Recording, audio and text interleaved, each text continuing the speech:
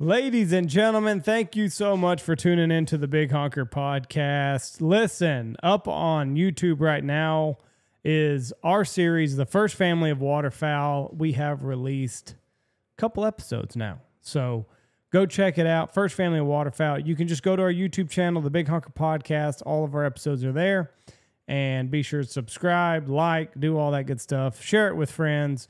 So far, everybody has seemed to enjoy the series, so we hope that you would go check it out. First Family of Waterfowl. It's been a lot of fun. Go check out all of our wonderful sponsors. If you are in the market for a brand new hunting dog, I highly suggest you check out our newest sponsor, Double T British Kennels. Get on the waiting list, put your name down, and they can do it all, right, Jeff? Yes, great dog. They have started dogs, puppies, everything, any kind of training you want. Great guys, take care of you. Check out Double T British Kennels on the internet at britlabs.com. They've got a hell of a looking male. I mean, he's a fucking, looks like a tank. Yes, he is. Big dog. I'm going to tell you what now. We had a British Lab Rhea my dad had 25 years ago. He was an English field champion. One of the best dogs we've ever had. Great discipline. Wasn't a really big dog. Was a little smaller dog, but just done a hell of a job. Great dog. Great bloodlines. Both English and Scottish bloodlines. I'm Scottish bloodline too. So there you go. There you go. Double T British Kennels. We are also brought to you by Ducks Unlimited. You don't have to say nothing else. Ducks Unlimited. Everybody knows what they do. If it wasn't for Ducks Unlimited, we wouldn't have ducks to hunt now. If you are a waterfowl hunter, you need to be a member of Ducks Unlimited. Everything they contribute, 80% of all their resources they collect goes back into the ducks. And that's a hell of a lot of money to go back to the ducks. It is. They do great work, and if, like Jeff said, if it weren't for them, we wouldn't have ducks. So they are working on behalf of the duck numbers and the duck hunters. Ducks Unlimited. It will be Ducks Unlimited banquet season's coming along. Start September, they fire back up pretty heavy. I know the Illinois chapter right now has got a bourbon lotto they're doing right now. You can check it up online. Just search Illinois Ducks Unlimited bourbon, and they've got some kind of deal they're doing right now. I don't have much more information. I know it sounds absolutely horrible, but that's true. There you go. We're also brought to you by Pacific Calls. They have got a brand new goose call hitting the market for Squad Fest, July 15th and 16th. I should have a little teaser and a little bit more information on it later in a couple days, maybe later this week. I might have one on the way, Jeff. I figure you I probably can neither do. confirm nor deny. But if you are at Squad Fest, July 15th and 16th, check them out. They've got it's the new BA call. They're really, really excited about it. And they've still got the best duck call on the market, the PCD single reed. It's phenomenal. It's all that I use whenever I duck hunt. And they've got duck calls, crane calls, goose calls. They got it all. Check them out, PacificCustomCalls.com, and let them know the Big Honker Podcast boy sent you. We are also brought to you by Dive Bomb. Buy some decoys. It's actually perfect time. Start building that spread for this coming waterfowl season. That is at divebombindustries.com. We are also brought to you by Boss Shot Shells, maker of the most lethal shotgun load on the market, copper-plated bismuth. They're trendsetters, Jeff. I was talking to somebody, and they said, if you want to see what the shotgun market is going to do in a year or two from now, just look at what Boss is doing this year, because everybody else seems to follow suit. Yeah, everybody's playing catch up with them. It's like going back to this. It's like shooting lead in the 70s. From the first time I shot it, that's exactly what it's like. Boss, way ahead of the game. Great people, all-American made product. Check them out at bosshotshells.com and get those shotgun shells delivered straight to your door. Start stocking up for this coming waterfowl season. We are brought to you by Shin Gear Waders, and let me tell you what, you thought their waders were great. Wait until you see all the new stuff that they've got coming out. They've got vests available for pre-order on July 14th. They've got the 60 series, which is basically an everyday series. And I'm forgetting the other one right now. But there are 3 products that are... the over and under. That's what it is. You can wear it with your waders. It's not super bulky, so you're not like the Michelin Man out there. It's nice, slim fitting jacket. But that 60 series, I'm really looking forward to it. So they're taking pre-orders starting July 14th for all of their new products. And then they will start shipping out directly after that. But... go to their website, shingear.com, and you can, if you're wanting waders, you can get them to you. And then if you're wanting any of these new items, check them out. A lot of cool stuff coming from them. And also be on the lookout because I think they've got more stuff coming out later in August. So exciting times. That is at shingear.com. We are also brought to you by Gundog Outdoors, the great Mr. Alex Langvell up there in the great state of Montana. It looks like they're finally drying out. He's got your four-legged hunting buddy taken care of. The quick release system, I think that every dog should be clipped into that as just an added safety precaution. And you can come by and see Alex at the Squad Fest. Alex will definitely be at Squad Fest and the field trumpet kit. You never know when you're going to need it. Accidents happen every single day, even if it's just a deep cut on your hand. Alex has stuff in the field trauma kit that stop a bleeding, keep you warm. I mean, he was a first responder for his entire career, so this was designed with kind of every different scenario in mind. He's also got stainless steel dog bowls and check cords that he makes himself right there in Montana. So. Go by and see Alex. Just a cool dude to visit with. Yeah, just talk to him. Just visit with him. He's a super cool guy. He's very, very influential in the waterfowl world. Done a lot of cool things. So go say hello to him. We are also brought to you by the Looking Glass Duck Club podcast. Mr. Rebel Heron and Logan Pyatt put on a hell of a show. You can donate to their Patreon account, and you will have their entire library at your disposal.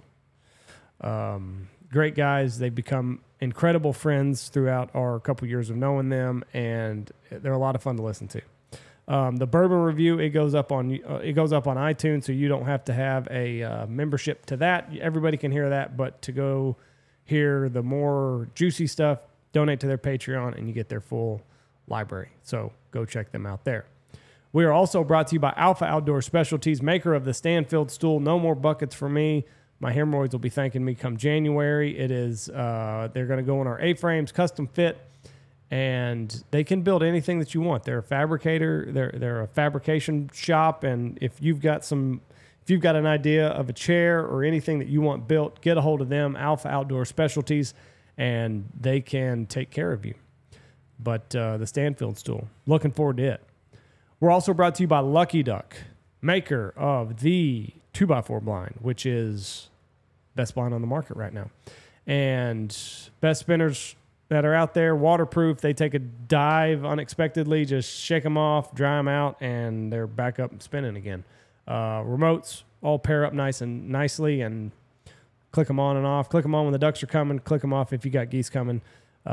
Makes it nice and easy. Dog kennels out of this Dog world. kennel, 5-star crash test rated.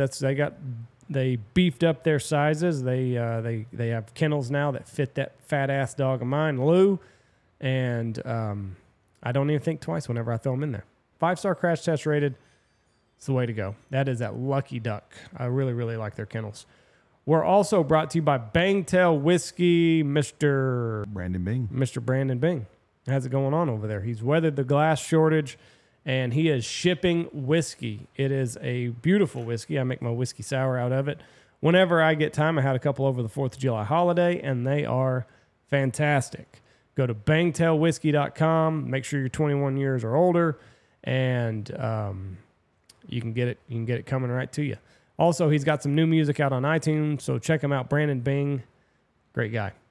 We're also brought to you last but not least. We're also brought to you by Dirty Duck Coffee. If your coffee sucks, it is not the duck. We start our morning every single day here the exact same way, and that is with a nice, steamy hot cup of the Missouri Boat Ride blend. And, put a little bit of high velocity in there.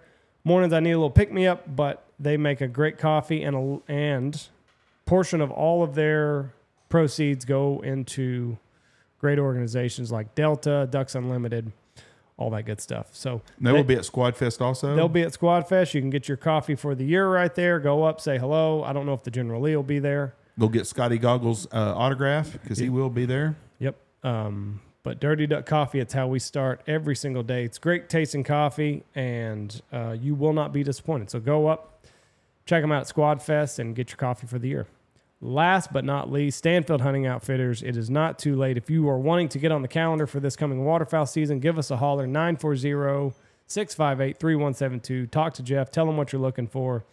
And you want to shoot a trophy spec? I can work in a small couple of guys on November. I don't care how small you are, just a couple smaller groups. November 7th through 9th and November 14th through 16th. I got room for a couple of 2s and 3s if you want to add on to a group. Dates. If you want to shoot trophy spec, those are primo dates. We will also be doing filming at that time, I'm sure.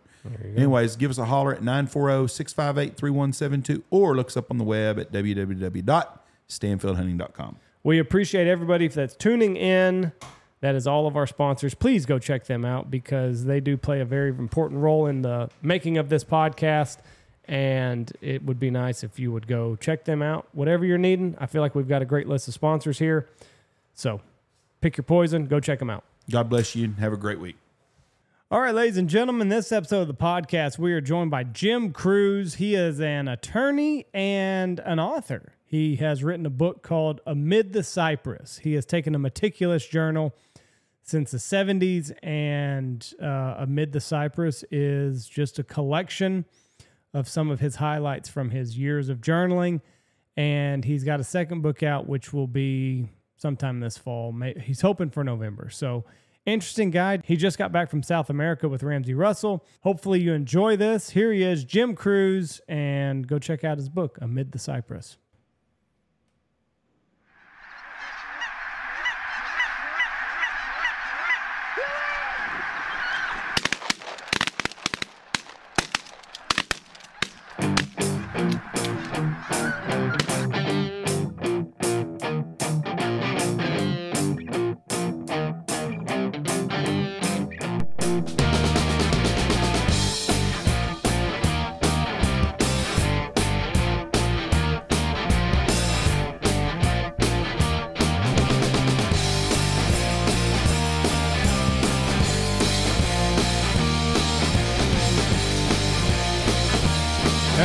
Here we go. 3, 2, 1. Boom, and welcome to the Big Honker Podcast, brought to you by Boss Shot Shells. I'm Jeff Stanfield with the world famous Andy Shaver. That's right. We got a little bit of rain today. So it was in the 70s all day today. Amazing. Not out of the drought, but we'll take it. And you know the Weather Service, you know when they predicted that rain? About 2 hours before it happened. Yep, about 9 o'clock this morning, they put a 50% chance of rain for the day. Yep. And it rained a bunch east of here. And southeast of Benjamin, north of the lodge, about 4 miles, they had 6 inches of rain today.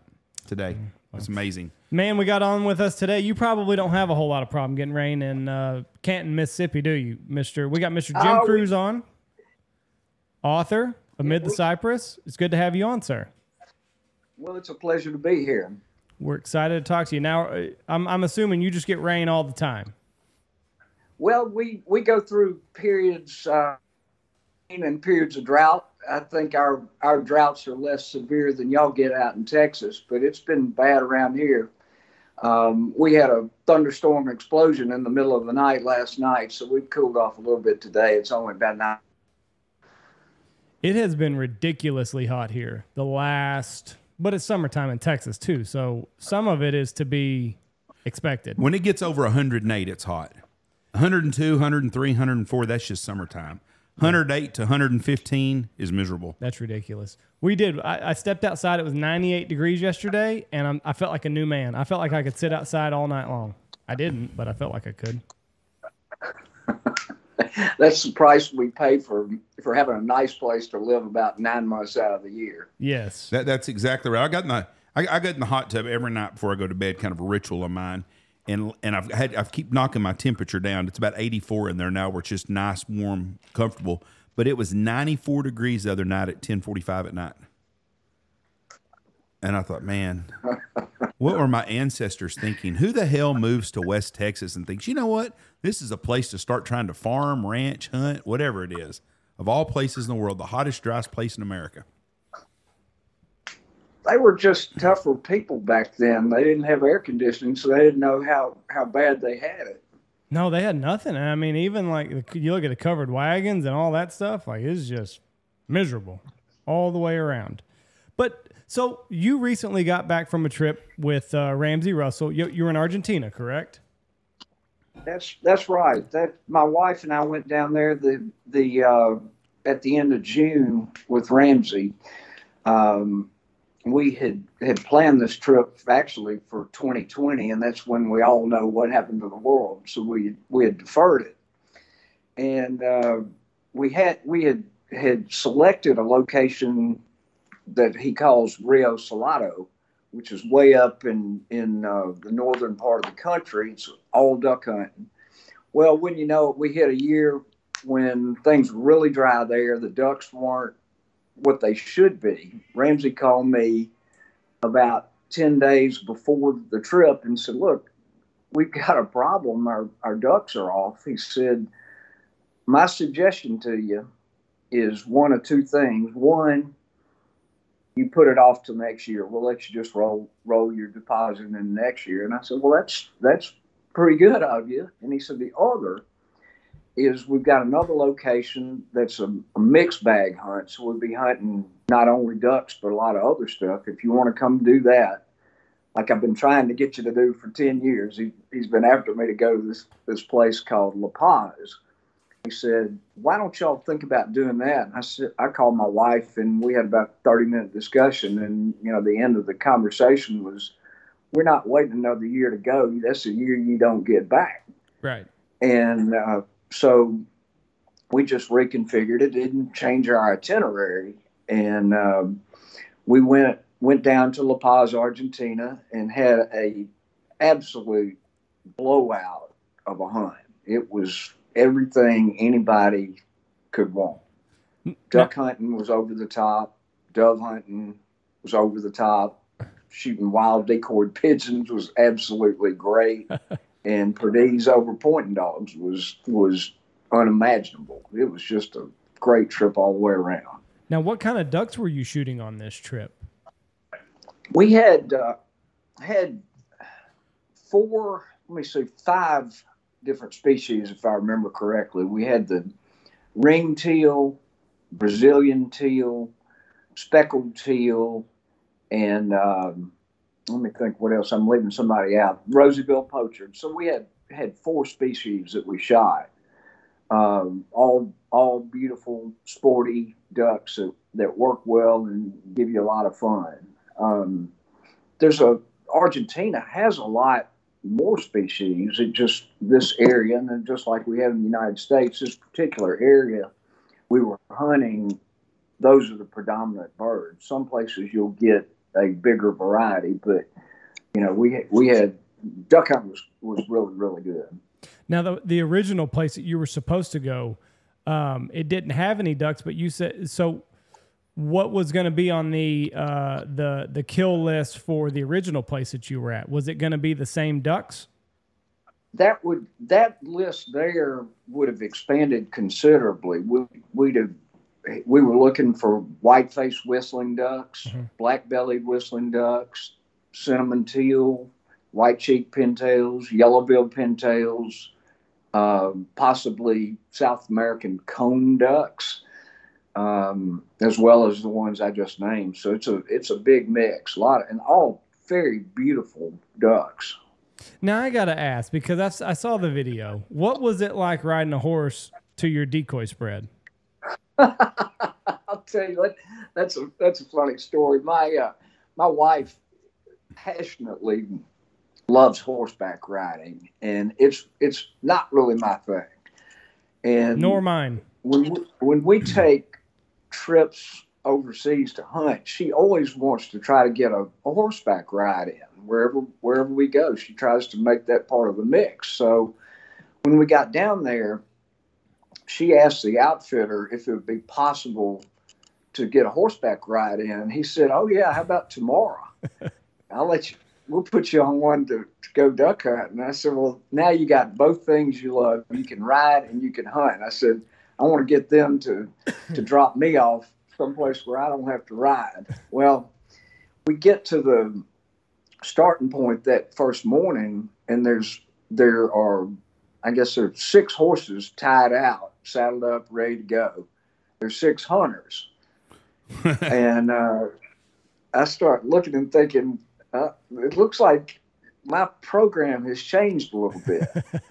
Well, I don't choose to ride, but I know how to ride. And I've found when you go on one of these trips, you don't guide the guide. You go with the program. He knows his territory.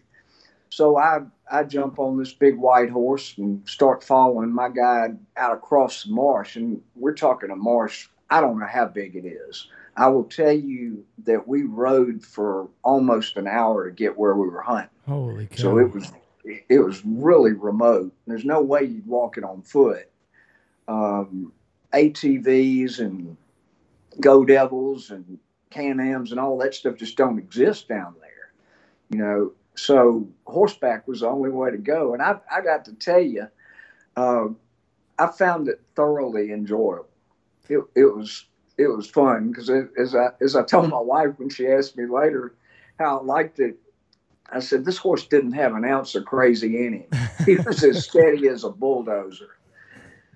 And it was real nice coming out because you didn't have to carry anything. Right. I had a real heavy strap of ducks, and we just slung them over the front of the saddle, so half of them were hanging on one side and half on the other.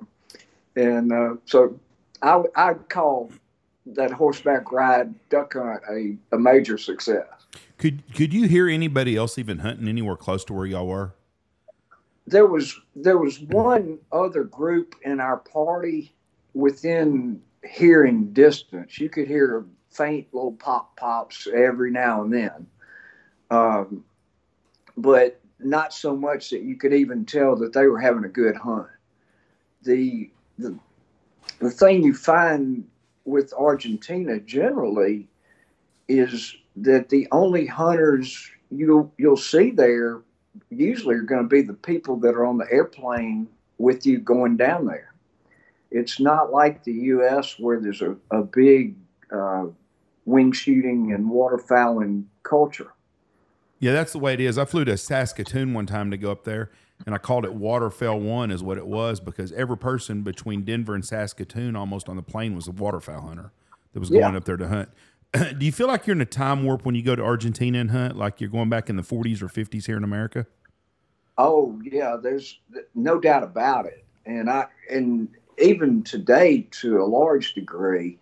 But I'll say the first time I went down, which was in the late 90s, it was really a time warp. And you'd see, 1940s and 50s cars everywhere you went. And of course, it wasn't the internet. Cell service was just really becoming widespread. And I remember the lodge we were staying still had a rotary dial phone. Oh, that's awesome.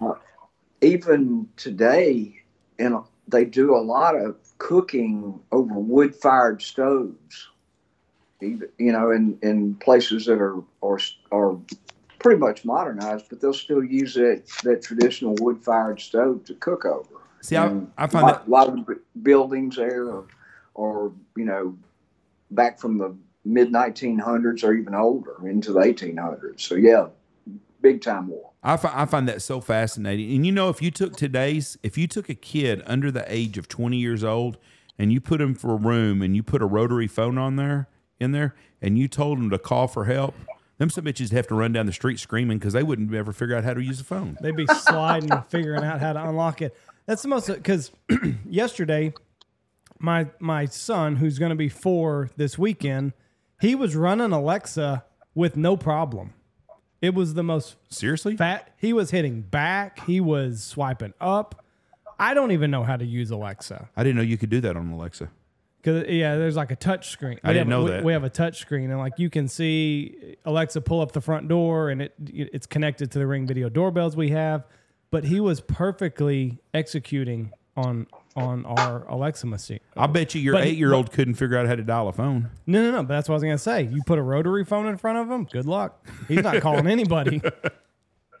Well, I'll tell you a related story to that dates as of yesterday. A good old lifelong friend of mine is in Argentina this week. He's down there with his 20-year-old son, and they're hunting the same place with the same people that we were with. And the way they transport the bird boys around is in I don't know what year, make, or model this ambulance is, but it's an ancient ambulance, probably from the 1960s. Whoa. That they've repurposed into the bird boy car, and that's how they transport these guys around. Well, it's a stick shift, and my friend's son got to be buddies with the head guide, and somehow he told him he wanted to drive the ambulance one day or yesterday, and the guide said, sure, come on, get in and you can take him for a spin. Well, it's a stick shift. Uh-huh. So this 20-year-old kid does not know how to drive a stick shift. Now, mind you, this guy, his dad comes from a farming family in Arkansas. These aren't city slicker folks. This boy had to learn how to drive a stick shift vehicle in Spanish. That's how far technology has come. But he managed after, same way we all learned how to drive a stick with a lot of bucks and starts and restarts, eventually got it. I'm going to bet you $100 bill right now, Jim, that you've drove a truck that was a 3 on the tree. Absolutely. Yep. 1966 Jeep Wagoneer was my 3 on the tree truck. I had my dad bought it from I've forgotten the store where he got it, but he paid $600 for it.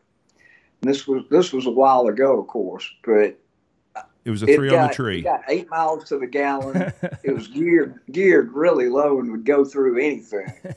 But that was my first one. 3 on the tree. I had a 72 Ford. I would give anything for that truck. I paid $300 for it. Andy, have you ever drove a 3 on the tree? No, but I can drive a stick. Well, a stick and a 3 on the tree are different, but you could figure it out. I would love to have me an old pickup with a 3 on the tree just because they were fun to drive. And you know. So explain, what is 3 on the tree? We have a lot of young listeners. Okay. Well, y'all don't even know because every vehicle I own now has got a push button to get it into gear on the dashboard now, where you used to have to pull your vehicle down. Yep. Like put it in drive. That was what you actually shift with. And if you pushed it in and down to you, it was first. Mm-hmm. If you push it out and up, it's second. Okay. And third is no, up and down, yeah.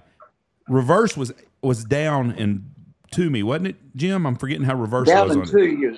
No, up and to you is reverse. Up and to you is reverse. That's right. It's first, second, third, and then up and there was reverse. But that was a common thing everybody drove, and it's basically like a 3 on the floor. Yes. Okay. Where you down and to you is first, and then you go up and to the right, or up, right, up for second. If you think of that being sideways and mounted on the steering column, that's what a 3 on the tree transmission is. That's how it shifts. And then we had an old dune buggy that was a Volkswagen transmission, and reverse was down, push it down, and to you kind of. It was a reverse on it, and then it was 1, 2, 3, just that too. I'm glad they've simplified things. You kids have no fun. Y'all's vehicles are no fun. Kids today are screwed. They don't know about riding around, buying $5 worth of gas. We can't. That's a gallon. That'll get you 13 miles. You're not going very far nowadays, but y'all's just. How old are you, Jim? 50s? I'm 58. 58. We grew up in the best time in this country, where you could. How many times did you grow up where if you got pulled over by a cop and you were drinking a beer, he said, "You boys pour that beer out, and you don't be drinking anymore." That's the life we lived. It was just a different world then. You drove up and down the street. You chased girls. If you touched a girl on her boob, you weren't going to go to jail for sexual harassment. You might get slapped. I mean, just life is so much better when we grew up than it is today. It wouldn't even be fun to be a teenager these days.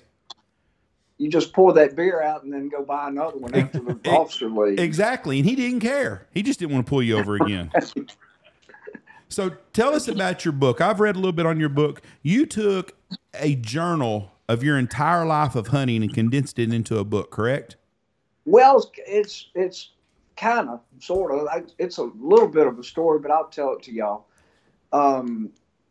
When I was about 10 or 12 years old, I became friends with a guy, and his name is Alan Hughes. His dad's the guy that painted these pictures behind me on the wall. But we got to be friends through school and all that, and started hunting and fishing together. And his father would take us hunting all the time, and he's a great, talented man who I admired with all my heart. And one of the things that Dr. Hughes always did was kept a journal of his hunting and fishing experiences, and I thought that was cool. He'd let us read it, and it was real interesting. So I started keeping one of my own in 1976, and I have every hunt I have made from then to the last shot I fired in Argentina back in June, recorded, written down. Wow. And so I lost about a year and a half while I was in college, understandably, where I just neglected it. But other than that, I have all my trips, whether it's duck hunting, turkey hunting, dove hunting, whatever, all of it's written down. Some of it's just we went and we shot 10 and it was a pretty day. Some of them are long and detailed, just depending on what my impressions were of the day. But anyway, I started writing some of my more memorable hunts into a story form instead of just a personal journal. And over time, I accumulated, I've forgotten how many chapters. I can look at it and tell you in a minute, but I accumulated 40 or 50 stories, and all of a sudden realized that I basically had a book written. And what I needed to do was turn that stack of stories and those electronic files into a book. And I realized that, books don't write themselves, books don't publish themselves. You have to take some initiative to do that, which, over a long period of time, came together and actually did evolve into my book, Amid the Cypress. And right now, especially with technology the way that it is, there has not been an easier time to publish a book or, get on the radio. I mean, you can just start a podcast and then all of a sudden you're on a radio. So that's right. I mean, the way to publish a book, like it's never been, and I'm sure it was difficult, but I mean, you don't need a publisher like you needed 50 years ago. You can just do it yourself. Right. You can do you have to have the right abilities to do it or hire them out. But, the most difficult part, of course, is writing the actual text. Sure. But, I was a college English major, so I have a decent grasp of the English language. My wife was a college English/journalism major, so we had the editing ability to do that part. The next step in the process, once you have it into an electronic format, is hire a designer to actually design cover to cover, basically the outside cover, the inside cover, lay out all the pages, lay out the pictures. My book has a lot of our hunting pictures in it. And as I've told some of my friends, my regulars, I put the pictures in for people who can't read or won't read. But you get that done. Once you have that design put together, there are a number of publishing houses that are in the business of printing the book. And you can email them. Your designer will put it in a format that a publishing house can then turn around and turn it into a book. Right. Now, with your stories, you said you put pictures in it. Were you able to find the picture that was associated with the story that you were telling in the book and then kind of have it that way? Oh, yeah.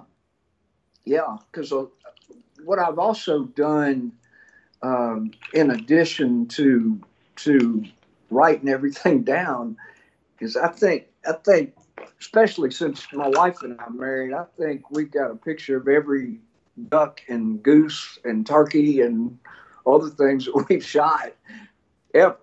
Right. Or it seems that way. But we have a lot of pictures back from the old film days, and then of course with digital photography that's taken over in the last 15 years, all of it digital. But I have photos in there that are from when I was a kid, which of course I just took the film shot and made a real good image of it with my iPhone. And that digital technology being what it is today, you can recreate them pretty easily. So you've got stuff from the 1970s when you were in there. Have you noticed the temperatures? Is it just my imagination it was colder when we were kids? But when you look back in your journals, was the days cold like I think they were, or was it just about like now and we just think it was colder all the time? I really think we just think it was colder, and part of that is because we didn't have the good clothes that we have now. No, we don't. Right. You know, I know my first several sets of waders were the old Hodgman Wadewells that were basically all rubber. And those things, they were really tough, but they were also really cold. And I can remember wearing 2 sets of long johns as standard procedure on cold days. And a lot of our duck hunting is wading, and it'll often be in waist deep water. So you get a pretty good handle on what you need to stay warm. But where we are, we don't freeze over that much. And, you know, we had icy times then. We've had icy times fairly recently. We didn't freeze over any last year, but, you know, I don't really think that it's gotten noticeably different. So when I read Nash Buckingham, he'll talk about the days of the big fronts, which we have big fronts now. Yeah. But he also talks about a lot of times where they'd have a really warm November, and would talk about then they'd get a cold front and it would come down, and so it just, as we get older, it's kind of like a dead dog. A dead dog gets better every year he's dead, a lot better than he was when he was alive. And yeah, that's right. And in your equipment, you talked about the equipment. If the Indians would have had bow and arrows like we have today, we'd all be speaking Comanche still today. That we'd have never won that war. So they'd have won in a heartbeat. There's no doubt about it. Yeah. But, you know, that brings up a point that I've found over and over with my journals is I'll be thinking about some topic or thinking about a hunt we made or a season we had, you know, 20 or 25 years ago, and we'll be saying it went this way or it went that way or we did this or we did that. I'll go back and look at what I wrote. And it's funny how a lot of times what you remember is so different from what actually happened. Yes. Yes. Yes. And, you know, I'll have in my mind, you know, we killed 24 greenheads and finished out the limit with 12 Drake gadwall. And I'll go back and look and realize that, yeah, we had 19 mallards and the rest were a mix of gadwalls and teal or whatever it was. But it's your memory will play tricks on you sometimes. Yeah, your mind makes things either the good days aren't near as good as we remember, and the bad days probably aren't near as bad as what we want to think them to be either. I mean, well, on most days. I think the bad days get less bad as really. Because last year for us was a really, really tough season. So once about mid-December got here, it was flush the toilet. It was hard, hot weather, no snow up north, stale birds. But like here I am, it's you know the end of July. And I'm thinking back on some of the days where, like, I literally wanted to pull my hair out, and I'm like, it wasn't that bad. But I don't know if my mind is kind of like gearing up because we're getting ready to embark on another season here pretty quick. So I don't know if it's like self-preservation mode where it was just like, it wasn't that bad. Quit being a baby and just get ready to go this year. But I don't. I think the bad days become less bad as time goes on. But you're exactly right. I think back on some of the tough or some of the great days that I've had, and the pictures don't necessarily agree with what I had in my mind. Yeah. I think, you know, speaking directly to that point,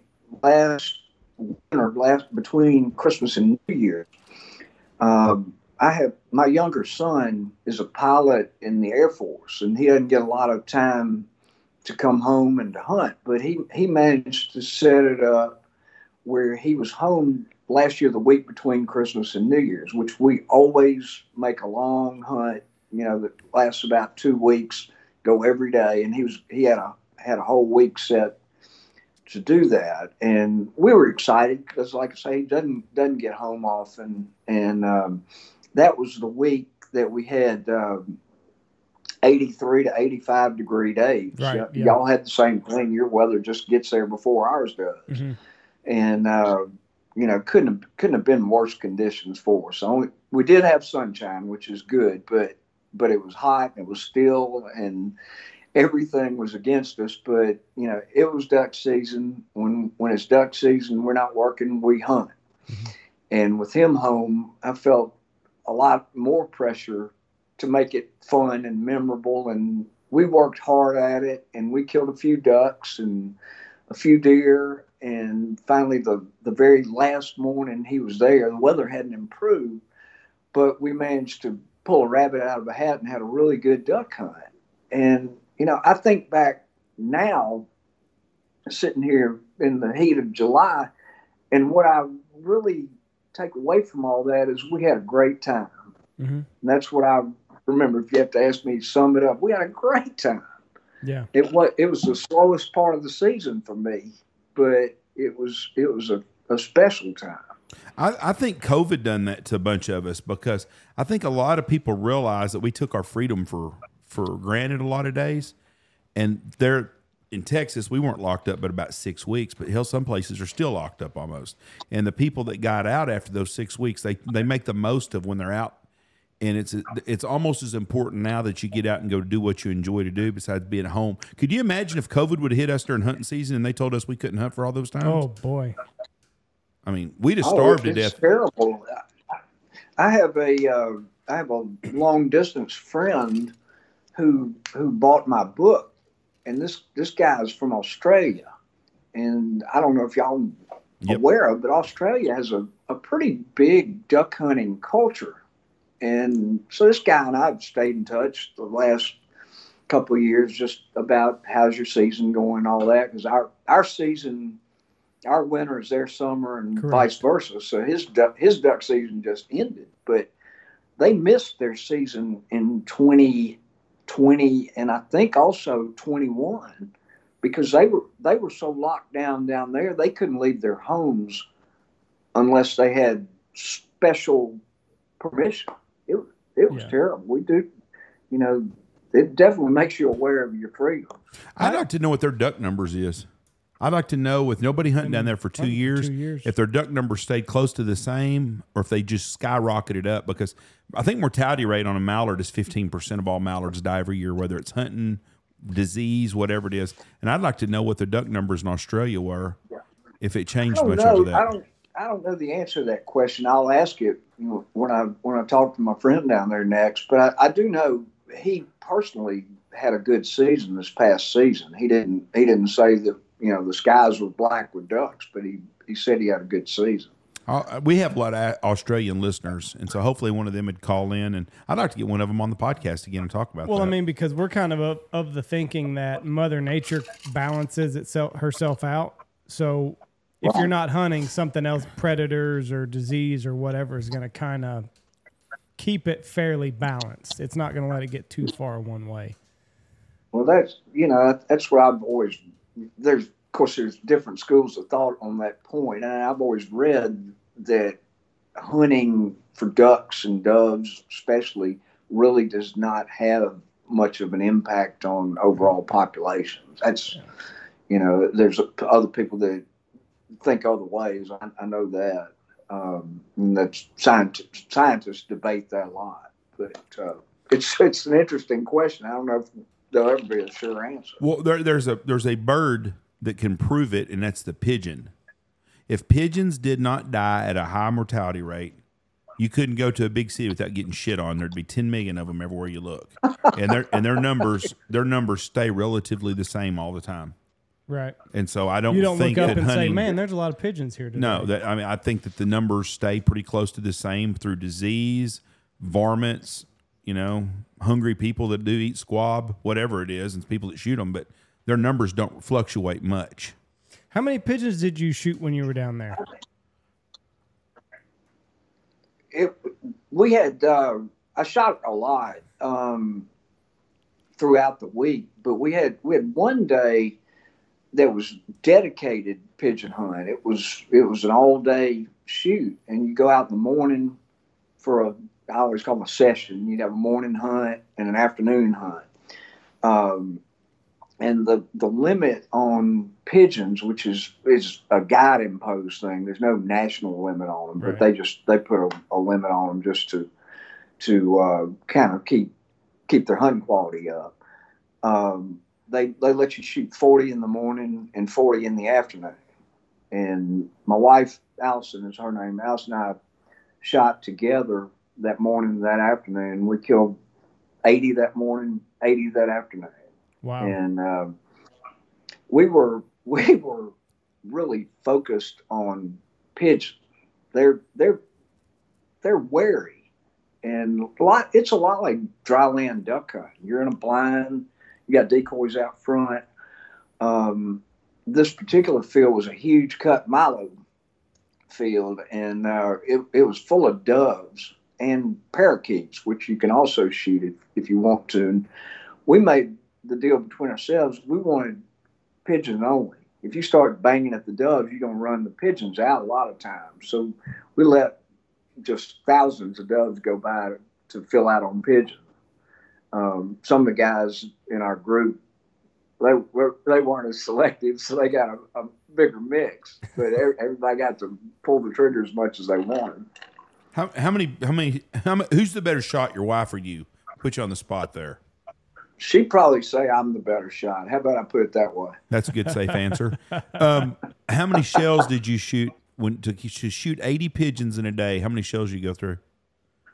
I have to go back and look. I think, let's see, I believe I shot about 6 boxes, 7 boxes, something like that. That's better than the average.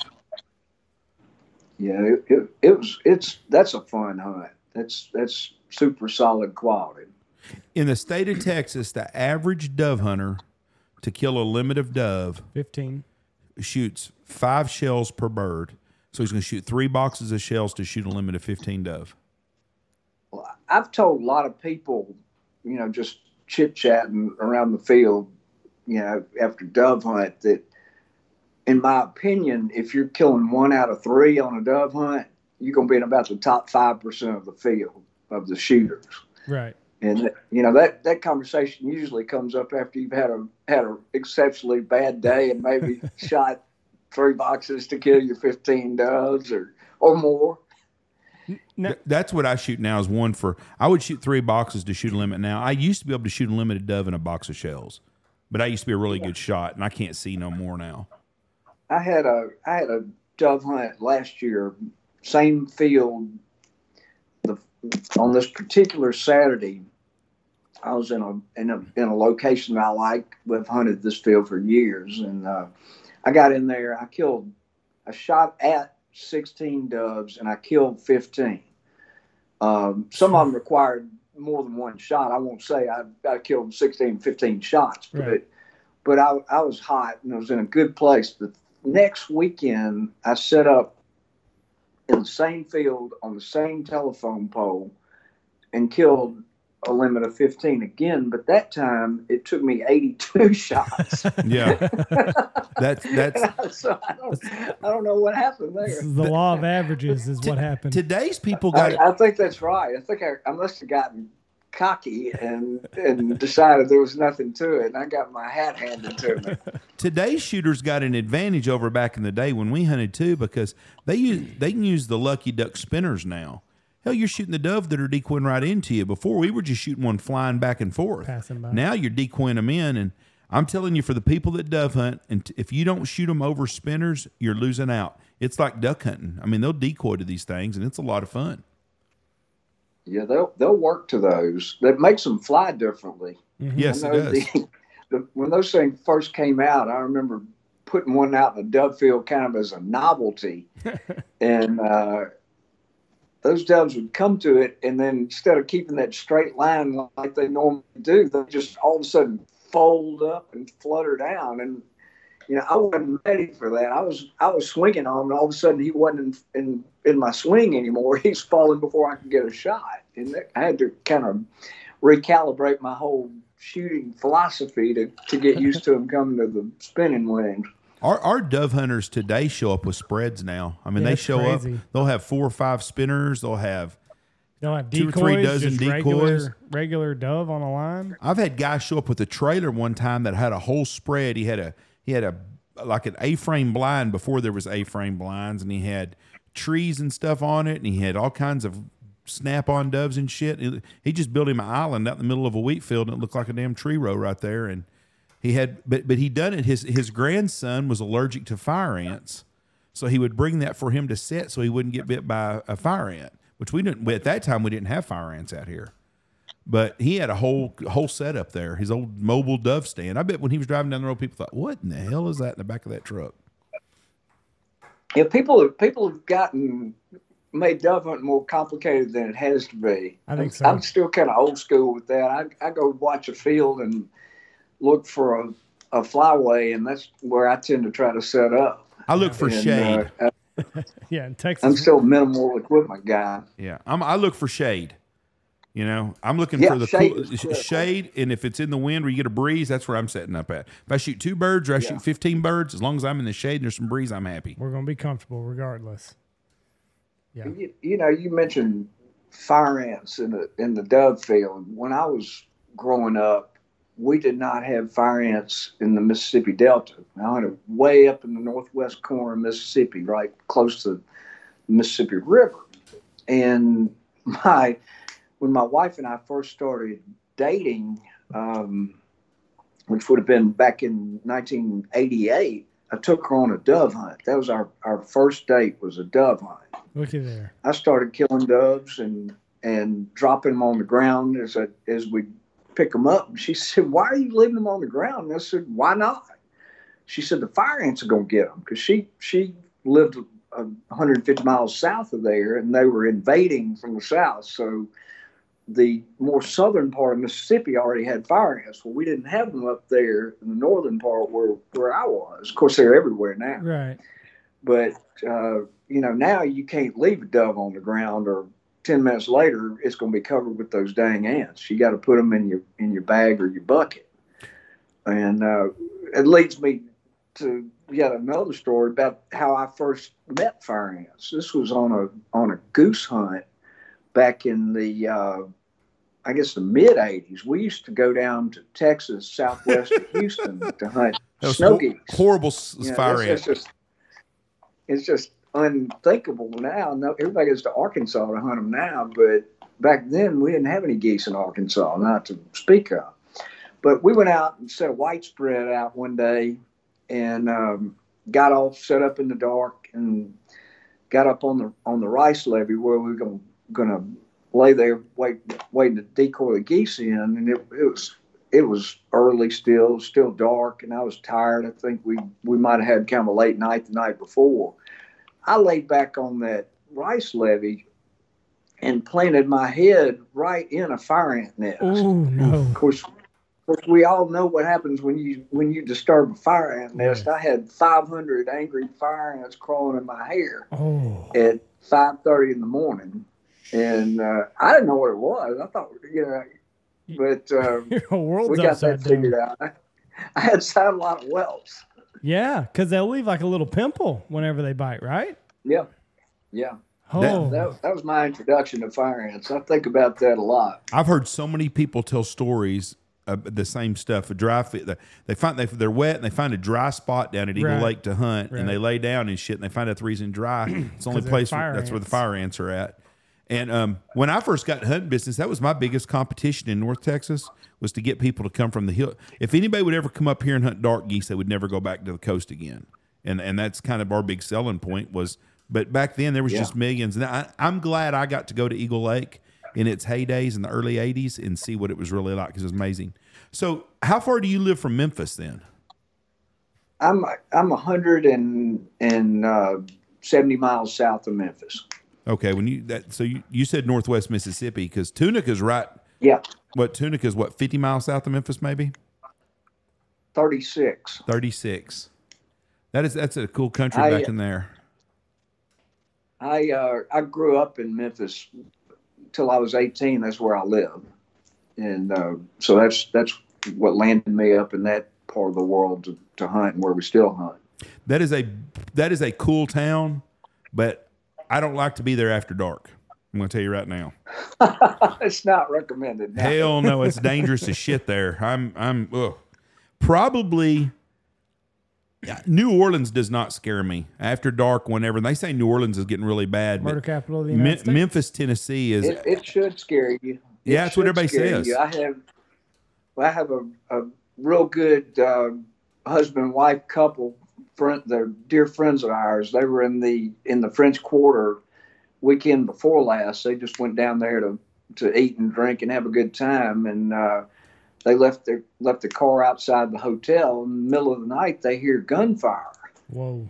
And I mean, lots of gunshots. They wake up and kind of stir themselves and say, "Did y'all hear? Did you hear shooting?" "Yeah, I heard shooting." They kind of hunkered down. Well, they went out the next morning. And they drive a little Mercedes SUV. Their Mercedes had 4 bullet holes in it. It had been caught in the crossfire of a gang shooting in the French Quarter. That shit like that won't take long, and people will quit going down there. And it's a shame and that that's they where don't start cracking down. Yeah, on everything. they're going to have to, because you start running off the tourist people. That's where the money is.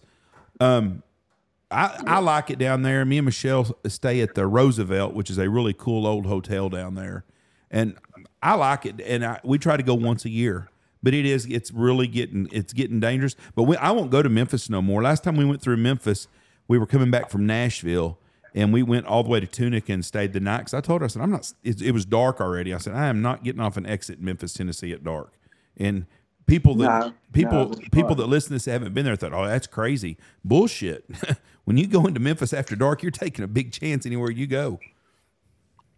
There's a lot of nice parts of town, but there's a lot of parts of that town you don't want to be in. That's a fact. You don't want to take the wrong turn is what you don't want to do. And I don't know my way around enough that I won't do that. I'm so jealous of you because I kind of half-ass take journals. So like I start out, I have the best intentions. Every year I'm going to document everything, and then tough hunting and now I've got a family, I've got 2 kids. So when I finally get home and, I do it 7 days a week, but right. I'm just like, oh God, today's hunt sucked anyway. Like, why the hell would I need it? But it would be, why bother? Right. But it would be so fun to look back on. And I've been guiding since I was 16. So, I'm coming up on 20 years of guiding. I cannot tell you how cool it would be to look back. Like, just like you said, just to settle a debate. Like, oh no, you've got it this way in your head. Well, let me go check the archive. But I'm so jealous of you that you actually did it and stuck to it and were able to produce a book that was all off of just your experiences out in the woods. Yeah.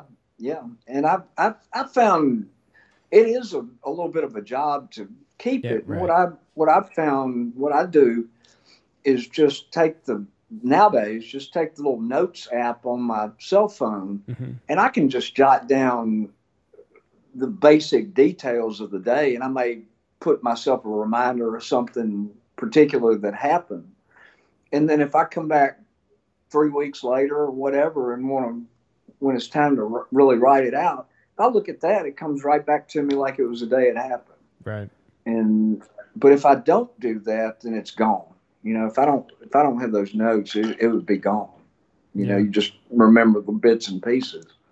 Well, and I mean, just it's the pictures are great and all that stuff, but like you said, you kind of miss those details, those small little things that happened on the hunt. And I don't know. I maybe this will be the year that I document every single day out in the field, but we'll see. Well, the good thing about it is there's no recipe to it. It's all on what you want to put down and how you want to write it down.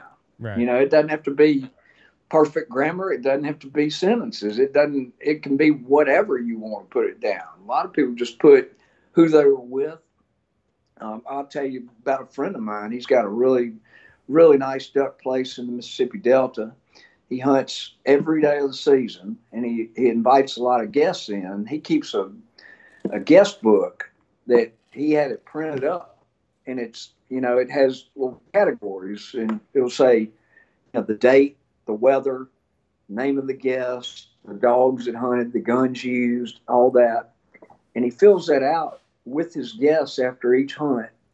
And then he takes a picture on his cell phone and he prints it off and pops it in that album after each hunt. That's his ritual. And it's one of the coolest records I've ever seen of anybody memorializing their hunts. Oh, that's very cool. That's a cool way of doing it too. Yeah, we've got a new app company, Hunt Proof, that's coming on board with us in August. And mid-August, we're going to do their big launch is going to be on the podcast. But people they'll have that app. There's no excuses not to have a detailed journal for years down the road because of the digital age where you had to write it down and stuff. Yeah. Well, it's simple to write down everything you have now, and it'll be stored memory forever. And I think that 100 years, it's going to be awesome for people 50 years down the road to look back at all the stuff, the stored data they have. I mean, how many times do you look back on Facebook at pictures of memories of all the time? And at least that's one thing Facebook's been good about is it leaves the memories that we have. Yeah. And I'll tell you this, y'all is running a guiding business, and me being deeply involved in a couple of hunting clubs, is having those records and those memories really helps you manage how you do things. Mm-hmm. You have a record of what you did that worked, whether it's maintaining a water level or planting a food source or harvesting a food source, or, the days you hunted particular areas or how much you hunted them or how little, and how that impacted the quality of your hunts, gives you a lot of information that you can come back to and figure out what you did right, what you did wrong, mm-hmm. what was out of your control, what you thought would work that didn't work. Just all kinds of different stuff you can use it for. That's one of the things about this app that Jeff was telling you about, Hunt Proof, and they're coming on board with us mid-August. But it when you log something, the weather will also log with that hunt, so you can kind of see like, okay, I hunted this day, this was the weather, and it will also forecast based off of their data what would be a good hunt in the next 2 weeks of weather that they have. So the barometric pressure, the temperature, fronts that are coming in. So there's a lot of cool things coming with technology, but I really like the pen and the paper and just going back and having a book that you can pass down to your kids like you have. That's going to be something great that you can hand off to your children.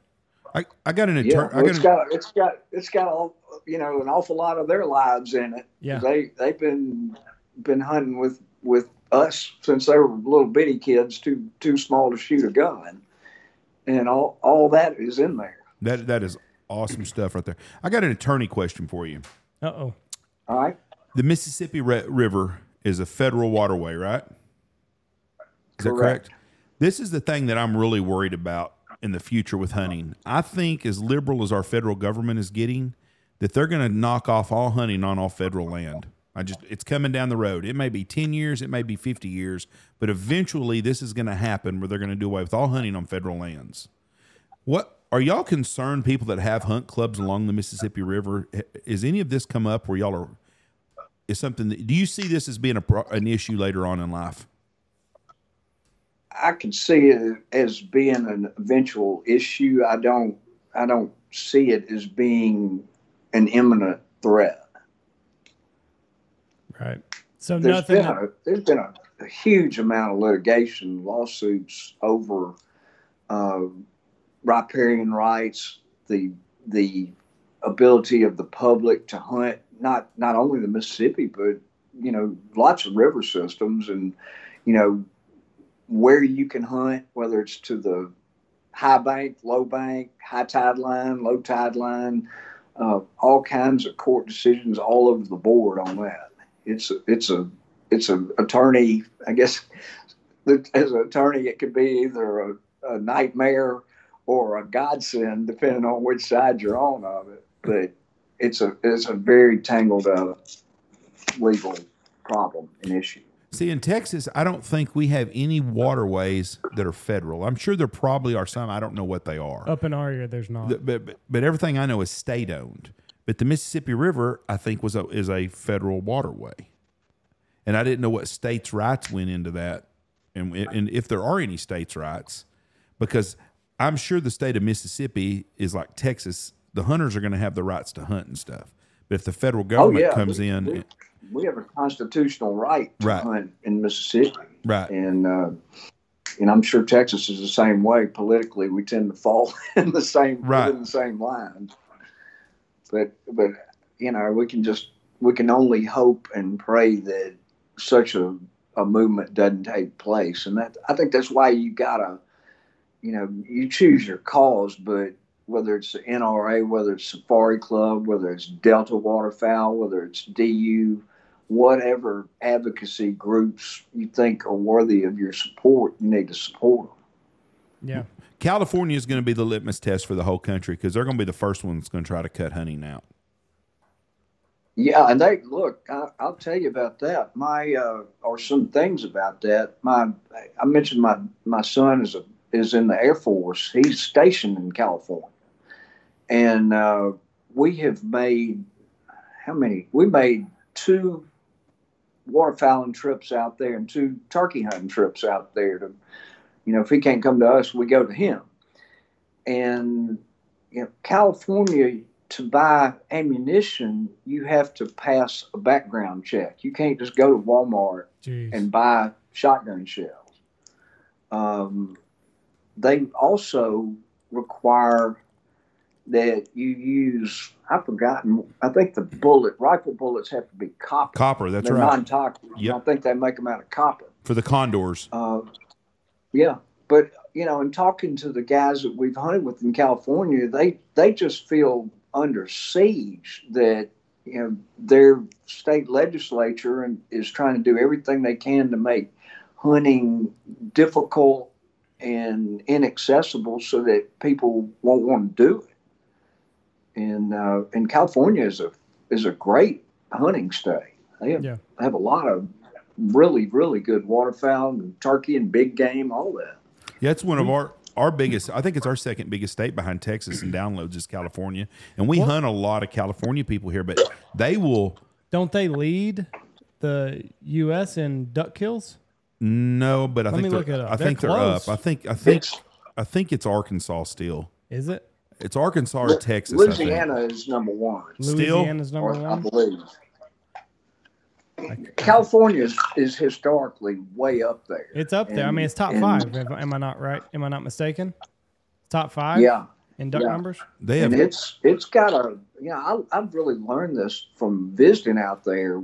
It's got a rich waterfowling heritage. Yes. Northern California particularly has a rich culture of waterfowling and absolutely top-notch ducks and geese.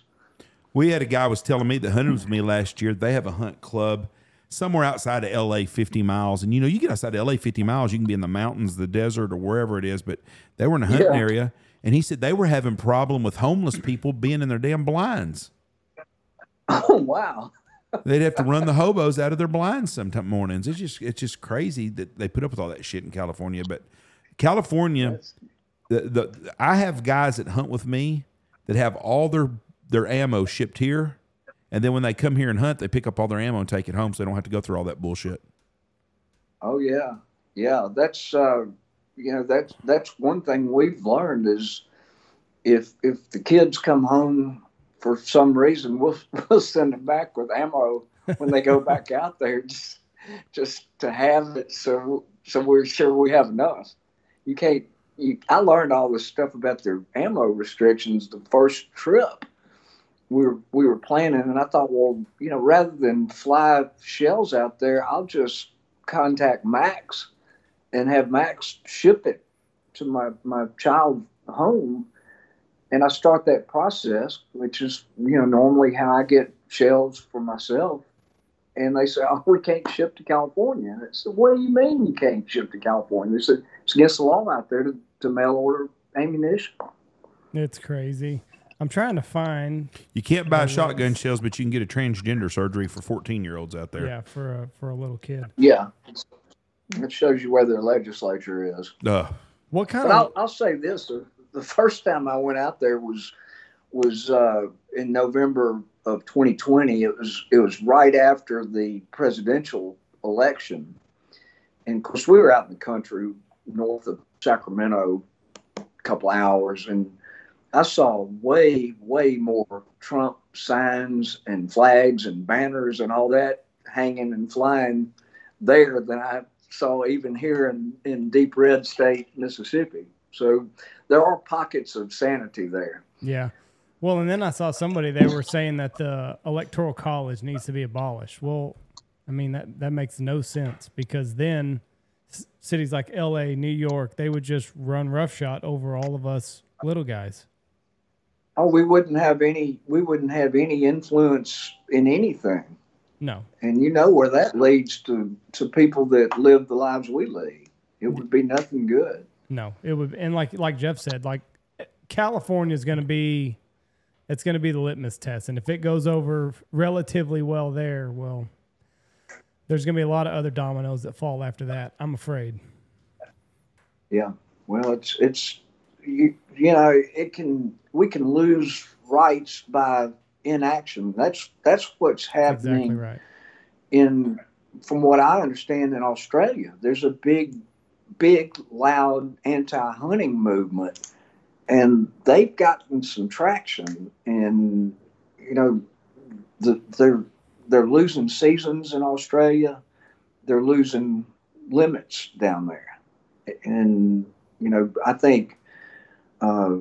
I've forgotten how many territories they have. I don't know if they call them provinces, states, territories, but governmental subdivisions are there. I think it's about 8, and in all but 3 or 4, there's no duck hunting. It's banned. And so again, we can't take it for granted.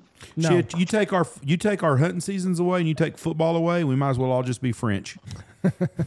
Yeah, why do you want to live like that? No shit. I mean, that's it. You're just done. I saw the videos from Australia, and it looked like concentration camps. People that had COVID, and they locked them up, and they had armed guards outside the gates, and it's crazy what they've done down there in Australia. Best thing for the world is Joe Biden has it, because now everybody, because they're just the White House is not taking it serious. It's like, well, everybody's going to end up getting COVID. Well, then let's do away with the restrictions. In you just said it. Everybody's going to get it. We've all been exposed to it. Let's go. Let's move on with our lives. It's just another cold and flu out season. It's killed people. It's horrible. I feel lots of prayers for the families that's lost people doing it. But if we treated it right and you took the right stuff, it's just another flu that's going to hit. It hits. We get it every year. But he has it now, and he's been on. He was around people today and shit.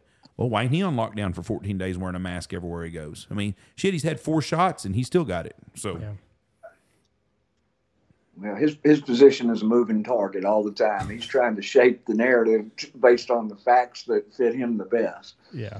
There's no fact that fits him best. And I don't know. I don't even know if he knows the fact anymore. No. I've seen some of his recent stuff, and God help us. He don't know if he's eating Fruit Loops or shitting in his pants. No, he doesn't. So what do we have? What do we got coming up? You got any other big trips planned for this coming waterfowl season? Or are you going to stay pretty close to home? We're gonna hunt. Let me think. What do we got? We're going back out to California right before Thanksgiving. We're looking forward now. We're at what are we, 7 weeks away from dove season. I'm one of these guys. I'm not just a Labor Day dove hunter. I go every weekend, and I'm actually in a dove hunting club. And we plant sunflowers for dove fields and farm them. You do the wild or the big ones? these are farmed. They're big. There's a name for them. I always forget the name of it. I know what you're They're talking not about. black oil, but Yeah. We do better here on wild sunflowers than we do the harvested ones. I've seen one year that we had a good bunch of guys plant some big ones, and we had them, and they liked the wild sunflowers more than they did the big ones. I don't know if the seeds are too big for them. right. Now we don't have any wild sunflowers in the Delta. That's one of the premier row crop areas of the world.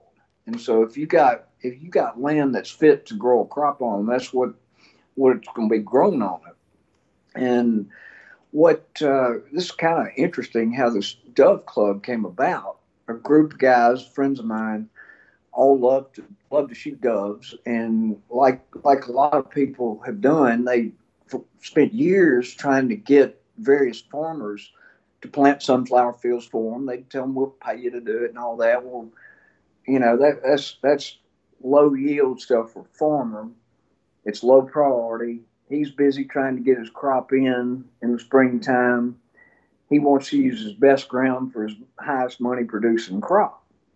Well, what these guys figured out is the way to make this work is let's locate good, well-drained, sandy soil areas and rent it from these farmers and guarantee them an income from it. So they're not dependent on the cotton market, because that's what you want to plant sunflowers on cotton land.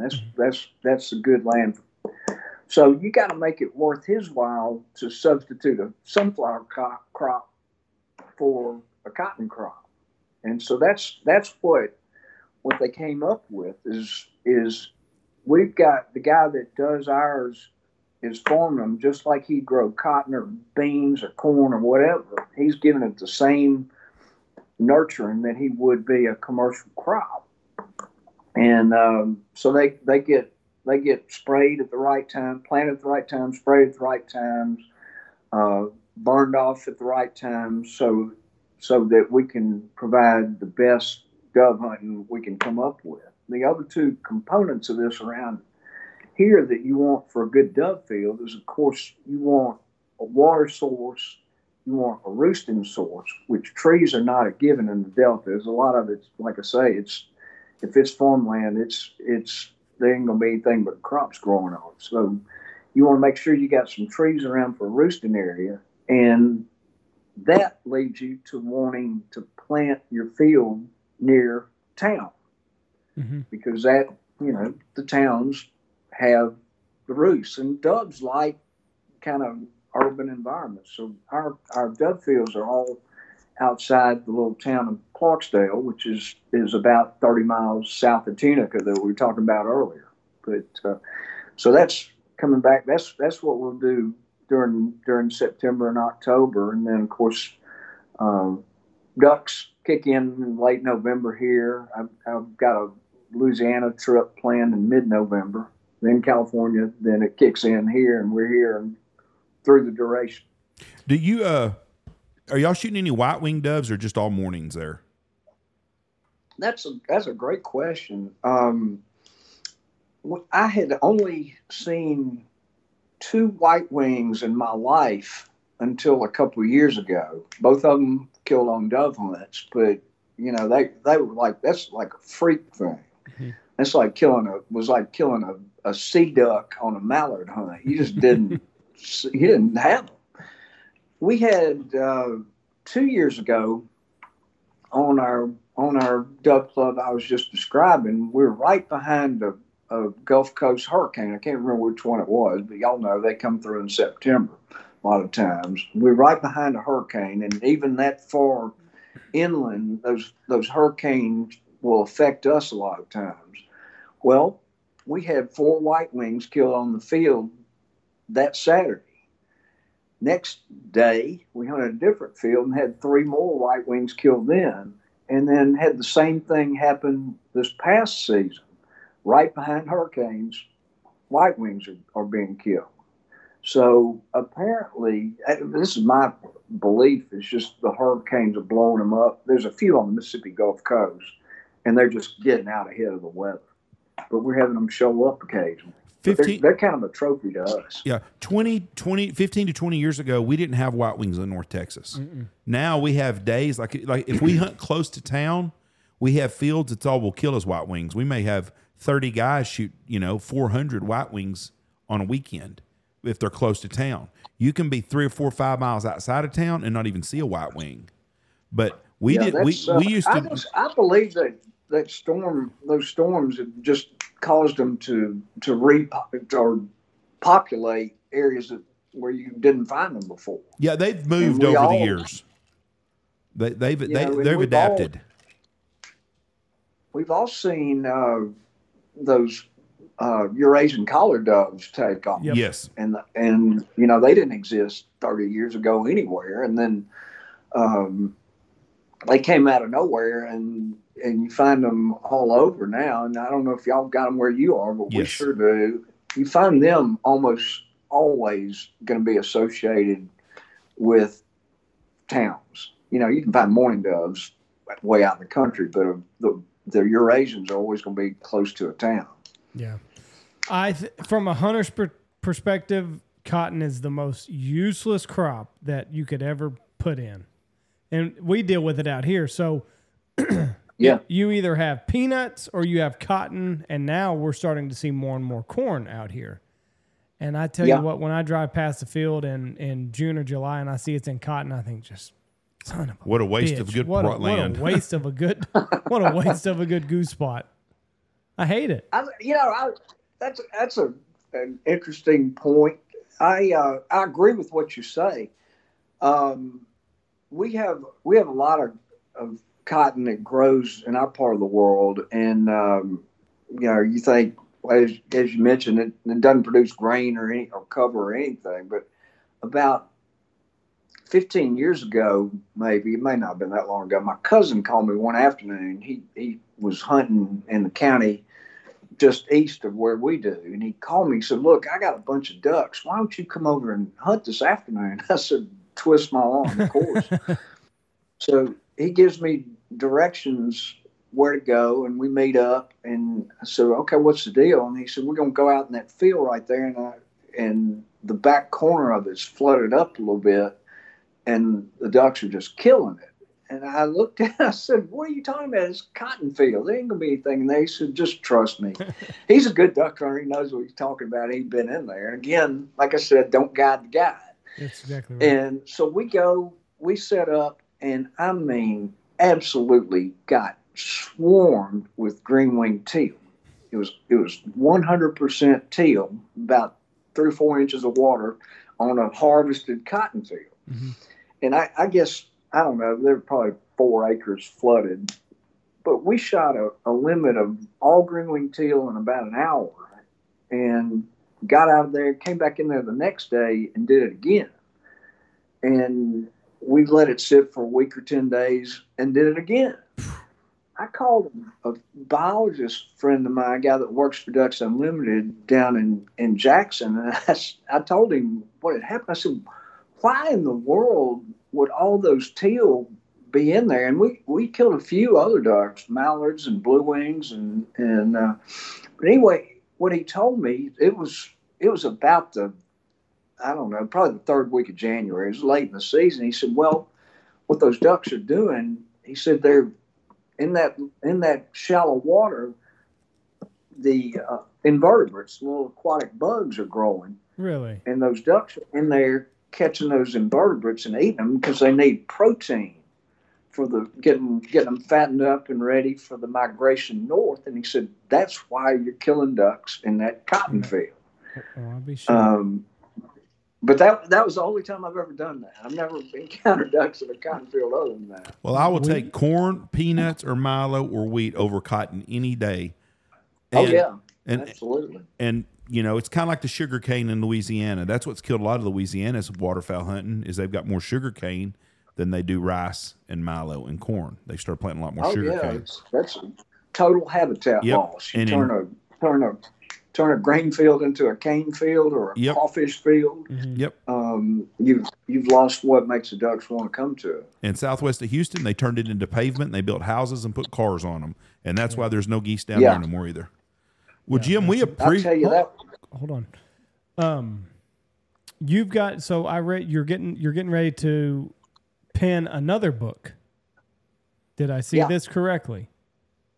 Yes. Is this in the works? How far along in the process are we? It is written. My designer has it in her very capable hands, turning it into the actual electronic format that we'll have printed. And so we're going through these steps. It takes a long time for some reason. I guess it's just because you depend on different people to do different things. But I've got it written. I hope to have it out this fall.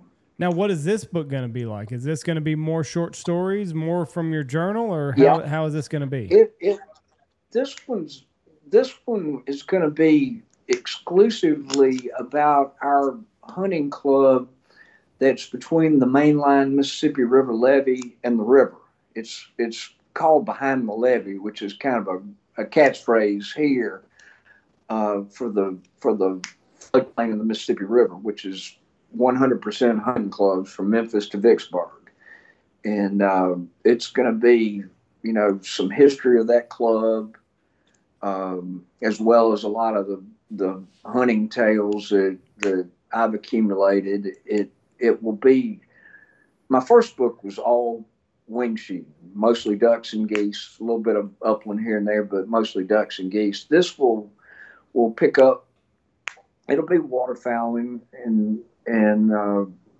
but it will also be some deer and some turkey and some fishing and a lot of things that have happened in our club and in our own camp and family and friends and dogs and good times and bad times. But that's what this one's going to be. Well, very good. And you hope to have it out by this fall. So that's not very far away. So you got a couple more weeks. So don't mean to put your feet to the fire, but you got to get going on it. It sounds like. Yeah, we'll hope for a release by November. Okay, perfect.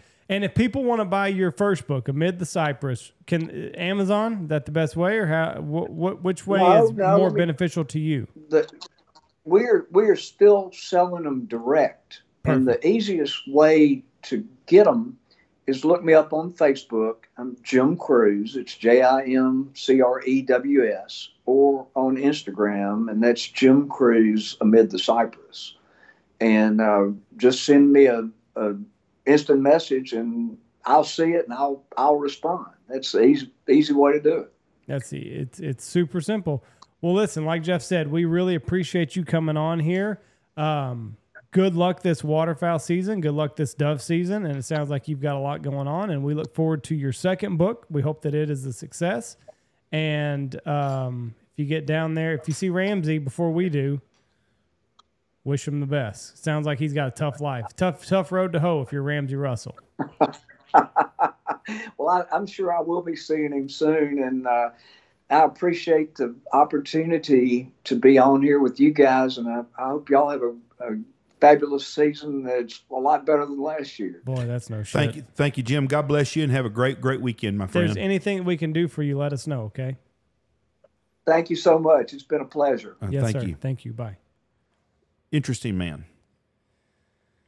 That is a very historic area where he hunts at. Sounds like he really enjoys life, and he's doing it to his fullest, and good for him. Now, wait a second. What? There was something that I was going to show you. The shot. The shot. My fucking phone blew up whenever. Give me just a second. A guy sent me a video. Let me see if I can find it. It is. I'm trying to remember who sent it to me. But apparently, airsoft or rifles are going to be legal to shoot waterfowl with. Airsoft rifles. I have no clue. That's not it. Oh, shit. Who sent me that? And why can't I find it? That wasn't it. I had a guy wanting to book a trip that they just wanted to shoot birds with airsoft rifles here one time, or air guns. Air guns, not airsoft guns, air guns. God damn it. Who sent me that? Motherfucker. And where'd they send it to me on? Well, that's what wears me out is finding 4 social media things looking for messages from somebody. No, that's not it. God damn it. Whoever it is, send it to us again. No. Or send it to Andy again. It's a guy that's messaged me a million fucking... I've talked to him before. So anyways, airsoft guns or air guns? Like pellets. That's different than an airsoft gun. What Airsoft is is what your kids shoot. Right. You're talking about just Right, a pellet, right. a pellet Like a gun. pellet gun. Yeah, that you can shoot waterfowl with them now. Yeah, oh boy. Maybe this is... Okay, here we go. That's what they use. Lewis and Clark deal. They had a guy that had an air gun. I know a guy that shot a lot of bands with a fucking pellet gun too. I ain't gonna say nothing. In Colorado. I ain't gonna say nothing. Okay, hold on. Let me see if I can put this on the big screen so that we can all see it. God damn it, why am I not fucking smart enough to figure this out? Here we go. That's not what I'm looking for. That is not at all what I'm fucking looking for here.